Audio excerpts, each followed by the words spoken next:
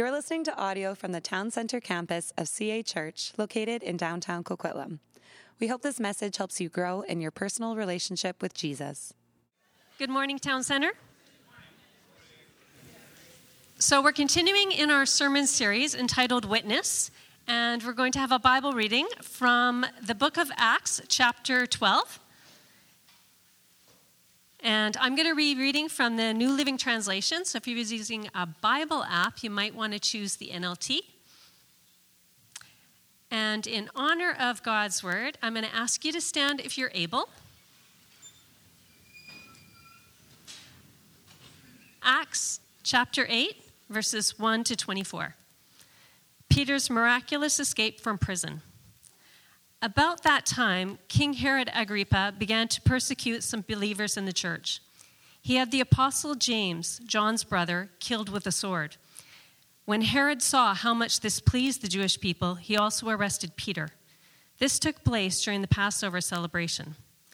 Then he imprisoned him, placing him under guard of 4 squads of 4 soldiers each. Herod intended to bring Peter out for public trial after the Passover. But while Peter was in prison, the church prayed very earnestly for him. The night before Peter was to be placed on trial, he was asleep, fastened with 2 chains between 2 soldiers.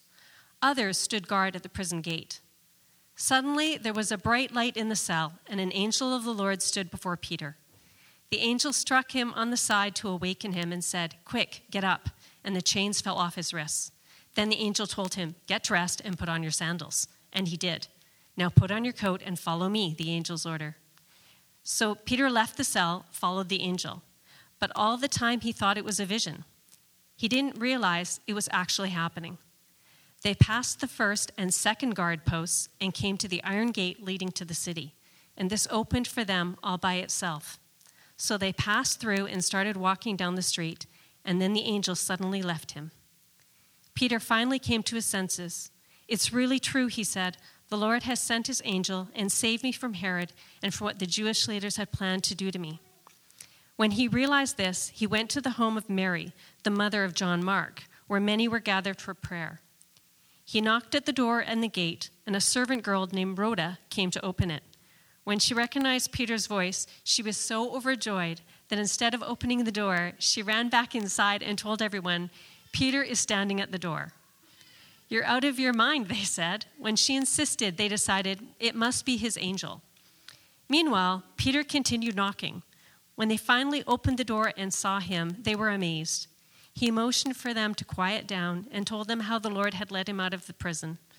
"Tell James and the other brothers what happened," he said, and then he went to another place. At dawn, there was a great commotion among the soldiers about what had happened to Peter. Herod Agrippa ordered a thorough search for him. When he couldn't be found, Herod interrogated the guards and sentenced them to death. Afterward, Herod left Judea to stay in Caesarea for a while. Now Herod was very angry with the people of Tyre and Sidon, so they sent a delegation to make peace with him because their cities were dependent upon Herod's country for food. The delegates won the support of Blastus, Herod's personal assistant, and an appointment with Herod was granted. When the day arrived, Herod put on his royal robes, sat on his throne, and made a speech to them. The people gave him a standing ovation, shouting, "It's the voice of a god, not of a man." Instantly, an angel of the Lord struck Herod with a sickness because he accepted the people's worship instead of giving the glory to God. So he was consumed with worms and died. Meanwhile, the word of the Lord continued to spread, and there were many new believers. The word of the Lord to us today. Please be seated.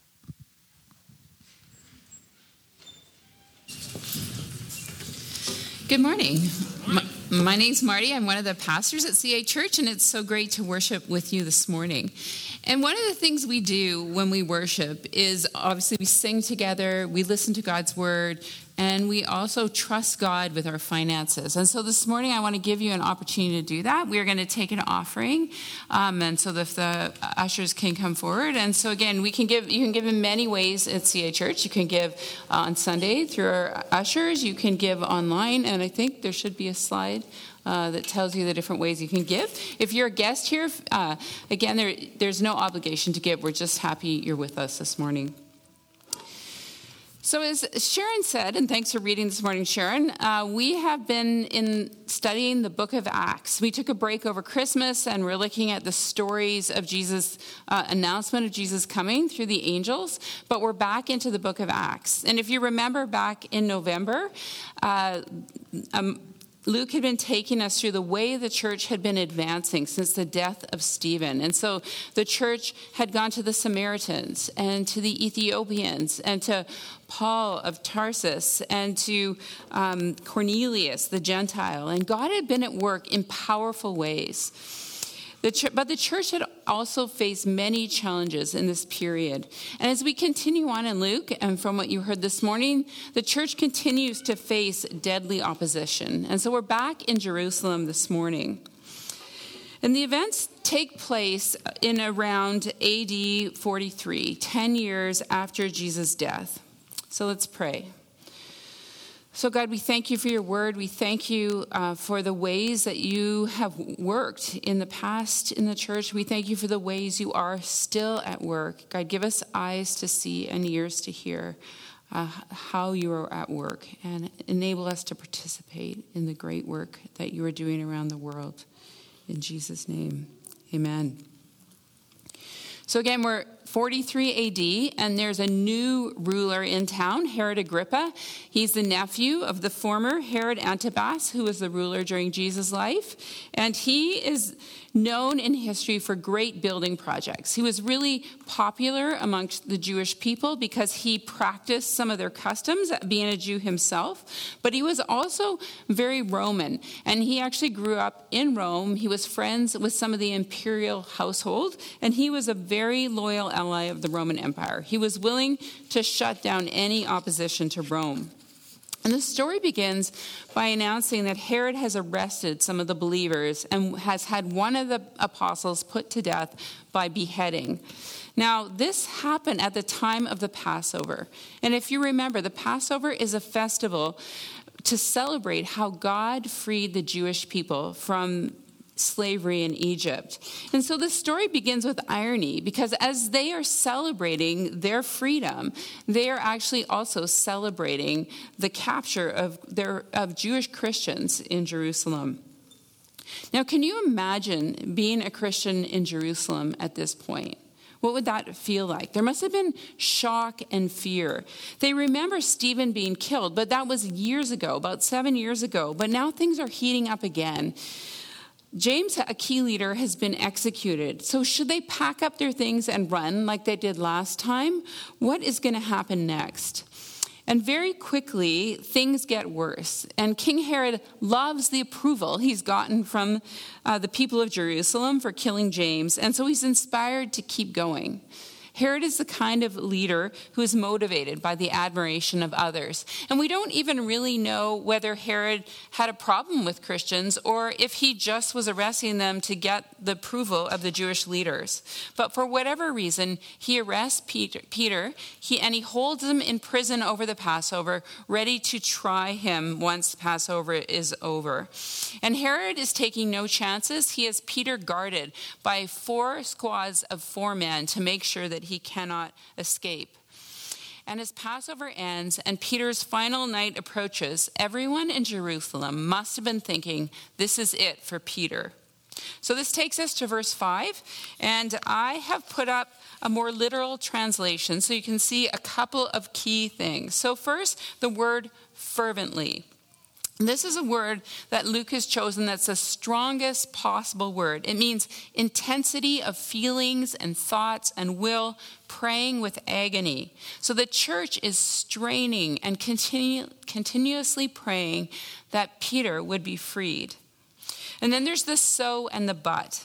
And this is a description of the life of faith. So bad things are happening in Jerusalem, but something else is happening as the church gathers to pray, so God might change things.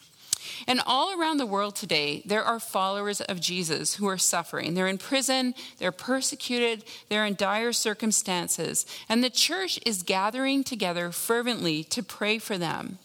So what does this say to us as a church?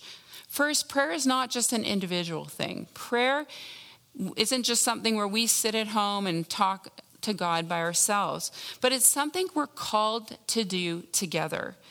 And so I'm so encouraged when the people of CA Church gather together to pray in our community groups. When you fill out the card that Brad talked about, people post on our private Facebook page prayer requests. Your leaders gather before church on Sunday mornings to pray. And this is what God is calling us to do as a church, to bear one another's burdens, to pray for God to intervene. And secondly, we're called as a church to pray passionately, earnestly, fervently, not just a feeble, oh God, if you could you help us? But this earnest, consistent kind of prayer. So in our church, what are some things that push us to pray in such an earnest way? Shout out anything if you have any things that you can remember we've prayed for in this way. Crises. Yeah, people in crisis. Fear. Yeah, fear. That people in our city would come to know Jesus. Yeah, our longing to see people come to know Jesus. There are these things that we gather together and we ask God for and we hope for. And some of you are here and you're new to faith. You might not really have experienced this kind of prayer and it may seem strange to you, but I want to invite you to join in with your community group as they pray or when we pray together as a larger church to see how God works through the prayers of his people. But let's get back to the story. So here we are in verse 5. Peter's kept in prison, but prayer was being made by the church. And in verse 6, we find Peter. He's chained between two soldiers, and there's guards at the door and fresh ones rotating in, and it's his last night before his trial. And surprisingly, Peter is soundly asleep. Now, I wonder if he's sleeping because he is trusting himself into God's hands. And I don't think I would be sleeping at this point. I think I would be worrying. And Peter doesn't know if he'll be saved or if he will be condemned to death the next day. But he knows that God is good. And he knows that God is for him. This is the kind of trust that comes from years of trusting God, from taking risks and seeing how God enters in. It comes from knowing God's love and intimate care for him. And if you think back 10 years ago to when Jesus was crucified and Peter denied Jesus 3 times, this sleeping Peter is a very different man. He is a man who knows the goodness of God. So Peter is sleeping and the church is praying. And then we get to verse 7. And in the NASB, it translates the Greek word behold. And behold is something amazing is going to happen. And this is something you'll see as you read throughout the scriptures. God is a God who listens to the prayers of God's people, and God responds and acts. And so behold, this angel appears, and there's light shining around. I don't know if you remember the angel announcing things to the shepherds, but it sounds a little bit like this. And so the angel strikes Peter on his side to wake him up, and Peter's chains just fall off his wrist.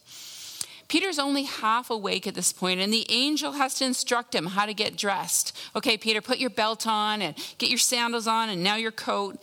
And you can see a bit of humor as Luke writes this. Peter's a bit like a little child getting dressed when he's half asleep. So Peter doesn't really know what's happening. Is this a dream? Is this a vision? And you can see that Peter isn't expecting to get rescued. This is a surprise to him. And the angel leads them out past the guards, and when they come to an iron gate, it opens itself. And this was long before the days of remote control gate openers, and the Greek word is automateo. This gate opens automatically. The angel takes Peter out, and then the angel leaves. And so we get to verse 11, and now finally Peter is fully awake, and he sees what's happening. He recognizes that he has been delivered, and that all the things that Herod and the people of Jerusalem were hoping would happen to him, all their plans have been foiled. Now, I don't know if you can imagine being Peter, but I'm sure with all that he's seen and heard, he didn't expect this. He isn't prepared for such a miraculous deliverance, for an angel to come, for his chains to fall off, for a gate to open automatically. And I think, like Peter, we do not expect miraculous things to happen. And I think it's easy to read these stories and think about how God acted in the past and think that God no longer does such things. These are no longer true. God But this is not true. God is still active and answering prayer. And there are many stories in the church around the world of how God is acting. But I'm going to just share one with you this morning. And this is a story from the early 20th century. And there was a man named Sundar Singh. He was a former Sikh. He came to faith in Jesus. And he felt called to share the good news in the area of India and Tibet. And Tibet at that time was very hostile to the Christian faith. It was very dangerous for him to go to Tibet and share about Jesus. But he did it. He did it over 20 times. But in 1912, in the Tibetan village of Lhasa, he was arrested by the leader, who is called the Grand Lama. And he was thrown into a pit of rotting bodies. And on the way down, he broke his arm. The pit was sealed, and it was locked. And the only one who had the key to the pit was the Grand Lama. So there's Sundar down in the pit. He's obviously in pain. It's dark and it's smelly. He is praying. And 3 nights later, the grate opens and a rope comes down. And the rope has a loop on the end of it. And because he has a broken arm, this is perfect for him. He can put his foot in the loop and hold on with the other arm. And he gets pulled out of the pit. The grate's replaced and locked again. And he looks around to thank the person who saved him, and they're gone. At this point, he's recovering, his arm is healed, and he decides to get up the next morning and start preaching about Jesus again in Lhasa. And so the Grand Lama finds him and arrests him again, and he's furious. Who let him out? Who stole his key? And he questions Sundar. And then the Grand Lama pulls out of his pocket his key ring, and he notices that the only key to the grate is still on the key ring, and he is afraid. And so he frees Sundar, and he sends him out of town. There are many stories like this around the world. They're especially coming out of China, of Chinese leaders who are arrested, they're tortured in prison, and somehow they're miraculously released. One such person is Brother Yun from China, who wrote the book, The Heavenly Man. God is still at work, and God is able to save. And so Peter, being the first one to be released from prison, recognizes the miracle of this, and he heads off to tell his friends what has happened to him. And so he comes to the house of Mary, where all the people who are praying for him are gathered. And Mary is the mother of John Mark, who wrote the Gospel of Mark. She's a wealthy woman. She has this big house with an outer court and a servant. And Peter knocks on the door. And the servant, Rhoda, goes to the door, hears Peter's voice, recognizes him, and runs back in to tell everyone that Peter's outside. Now imagine this. Here's Peter. He's just escaped. He's knocking on the door. He's probably looking both ways to make sure no one's chasing him. And he's standing outside the door. When Rhoda goes in, she has to argue with the people who are praying. They're praying for Peter's release, but they actually don't believe he's at release. They can't believe he's at the door, and so they argue with her. Finally, she convinces them that Peter's outside. They rush to the door, they open it, and Peter enters. And they're so I don't know if this has ever happened to you, but I think often as humans, when we get answers to our prayers, we're like, what? God answered my prayer? Really? I can't believe it. At Christmas, we had such a story. A couple days before Christmas, in the cold snap, our hot water pipe to our kitchen sink froze. And this was bad news because the only way to get to it is cut open our kitchen floor. And so we were pretty stressed. We were like, oh, this won't be covered by insurance. And so we texted all our friends, please pray for us. And so, a day and a half goes on. We're praying, hot water tap, please unthaw. We're heating everything in our kitchen. Nothing happens. Our friends are praying. And then a good friend of ours from New Zealand calls randomly, doesn't usually call, to wish us happy Christmas. And he is a great prayer. He sees lots of amazing things happen. And so he just prays, God, open the tap now. My husband walks downstairs and the water starts dripping slowly, and then it's pouring out of the tap. The pipes did not break. It was a miraculous answer to our prayer. But we both looked at each other and were like, did God answer that prayer? Or was this just a random event? And I think that happens for a lot of us. So don't be judgmental of those of us who wonder, does God answer our prayer? Because how many times do we pray and our prayers aren't answered? We all have questions about prayer. How does prayer work? When does God answer and when doesn't God answer prayer?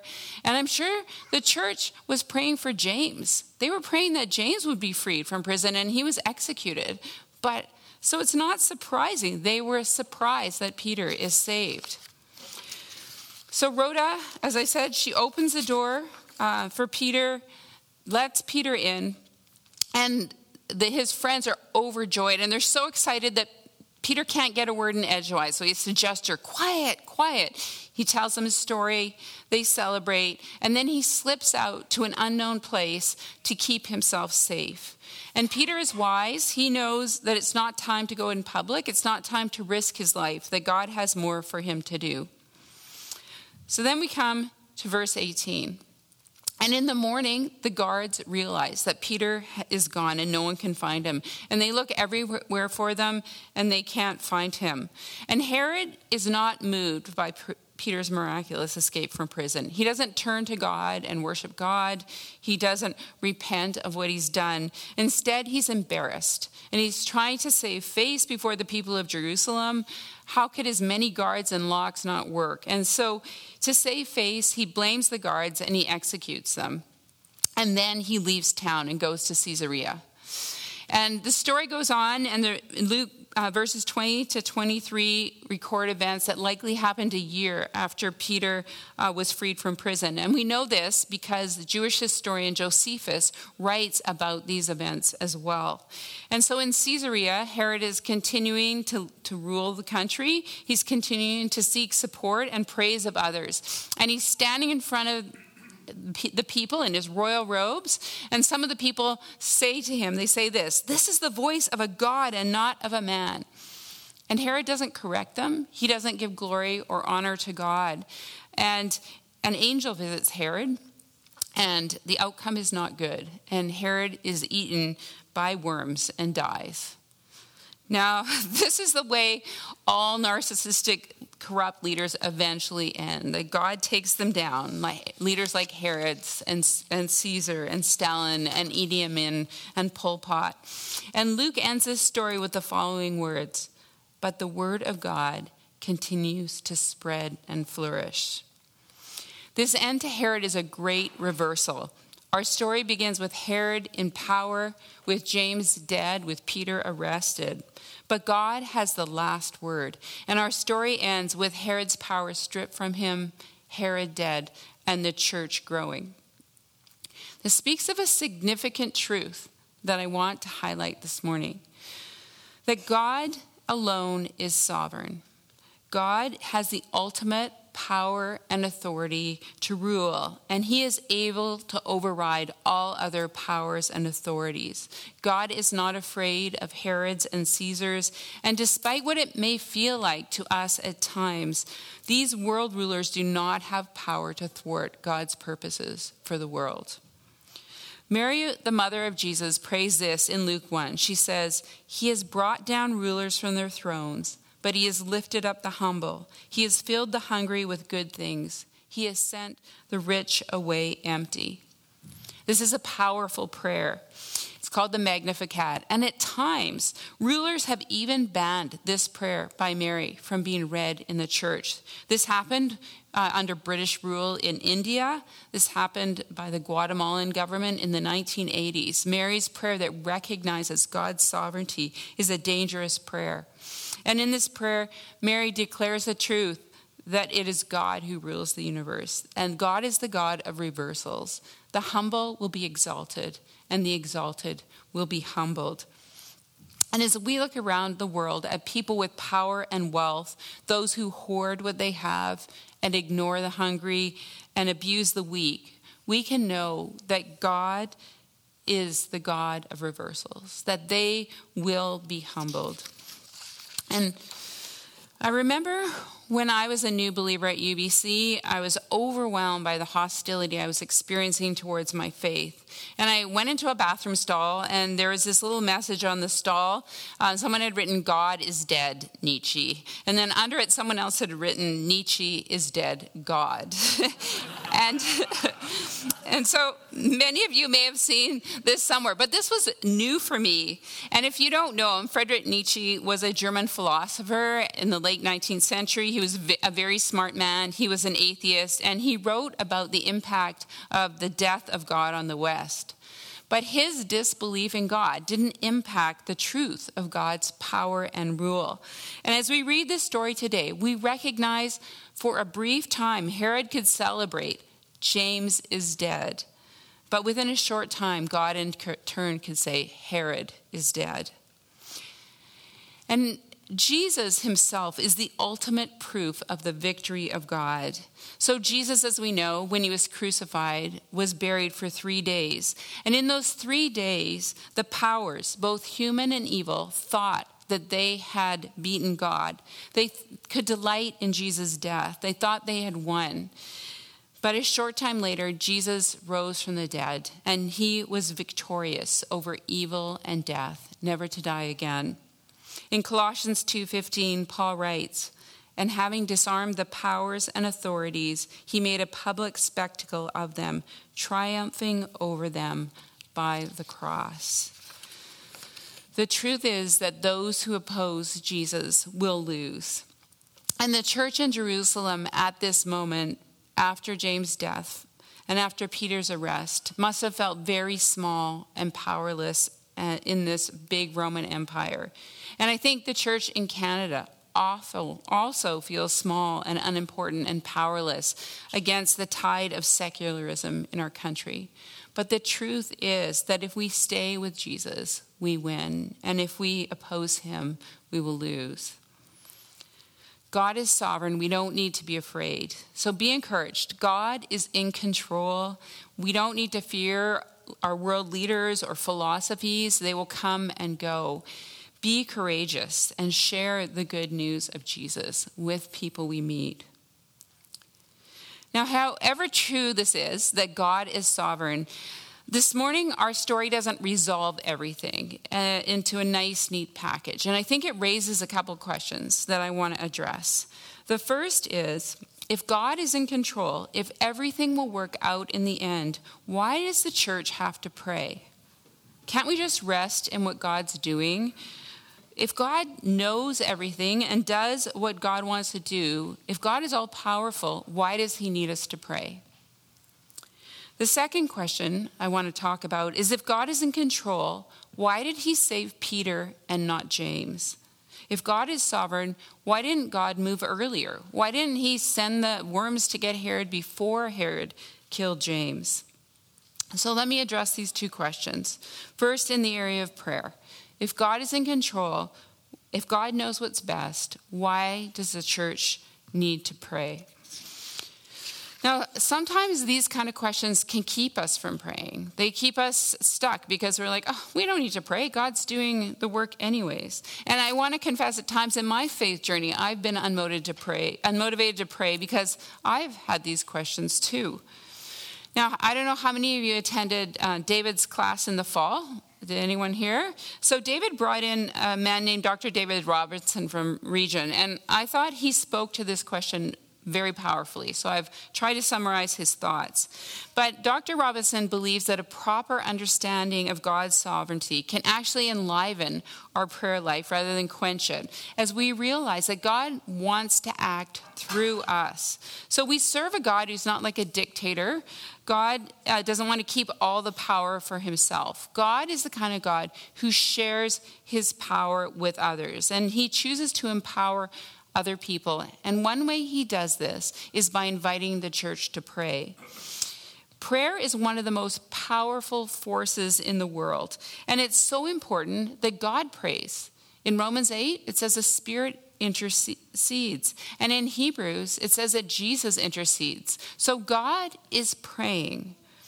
This means that prayer is not just a human activity. Prayer is not just something we do for God. It's something that God does for us, in us, and with us. The Spirit is present, and the Spirit is praying with you and in you. And we have been invited by God to join this very powerful activity. And God lets anyone pray. whoever you are, it doesn't matter how long you've been a follower of Jesus. It doesn't matter your age or your sex or your financial position. We're all invited into this most powerful activity to join with God in what God is doing in the world and to discern and partner with God in this. And through our prayers, we become part of something bigger than ourselves. We are the means by which God may want to act. And so the church, as we see in this story, we're called to fervent prayer. We're called to corporate prayer, to faithful prayer. And sometimes when we pray, there is a miraculous deliverance, like we saw in the story of Peter. But sometimes God doesn't answer our prayers. And this is hard to understand. If God is good, why doesn't he intervene? And so we look around the world and we see evil, we see injustice, persecution and pain and exploitation. And I think sometimes it's easy to sit back passively and judge God. God, what are you doing? Why aren't you fixing things? But God invites us not to sit back and judge, but to actively participate in God's work in bringing about God's purposes in the world. And one of the ways we do this, not the only way, is through prayer. But even when we do pray, we pray fervently, we pray corporately, sometimes bad things happen to those we love, to the church around the world. And how do we understand this? So if you notice in the book of Acts, the church suffers a lot. And God knows that suffering can sometimes be for our good. It causes us to become more like Jesus. It causes us to lean more on God.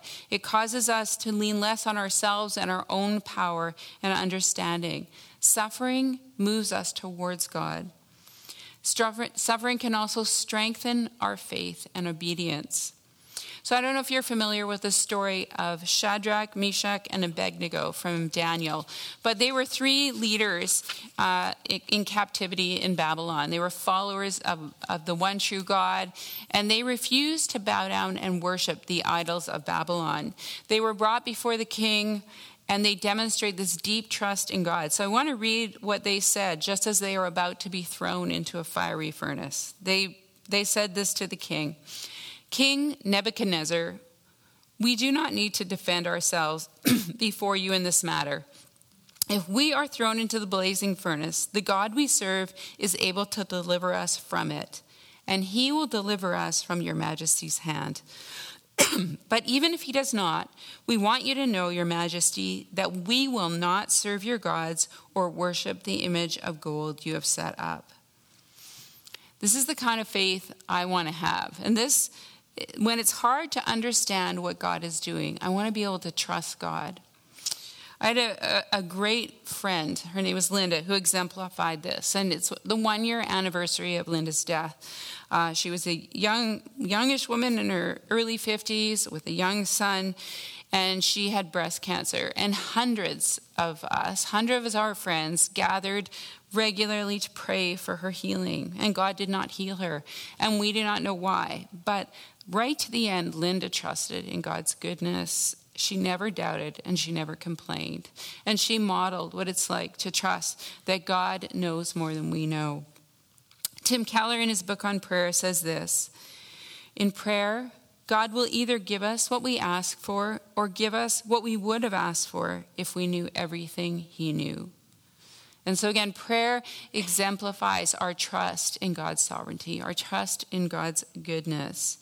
And when our prayers are not answered, it's important to remember that when we pray, the outcome or winning the battle isn't the key to make it an effective prayer. Prayer isn't a technology or an instrument where you say the right words and then the right things happen. And God is not arbitrary in answering or denying prayer. He's answering the prayer according to the good work that he's doing. And so when we pray, remember there's more going on than we can see. And we can learn to trust God in the midst of prayers that are not answered. An example of this is the Dutch writer Corrie ten Boom. She and her sister Betsy were sent to a Nazi concentration camp, Ravensbrück, for harboring Jews in the Second World War. And the conditions in Ravensbrück were horrendous. The treatment of their other prisoners were unspeakable. They were surrounded by evil and suffering and torture. And it was so awful they couldn't make sense of it. One day, Corrie and her sister were moved to a new barracks, and this barrack had horrible straw that was filled with fleas, and the fleas covered them and bit them. And Corrie was just horrified by this. After everything they'd gone through, how could they handle these fleas?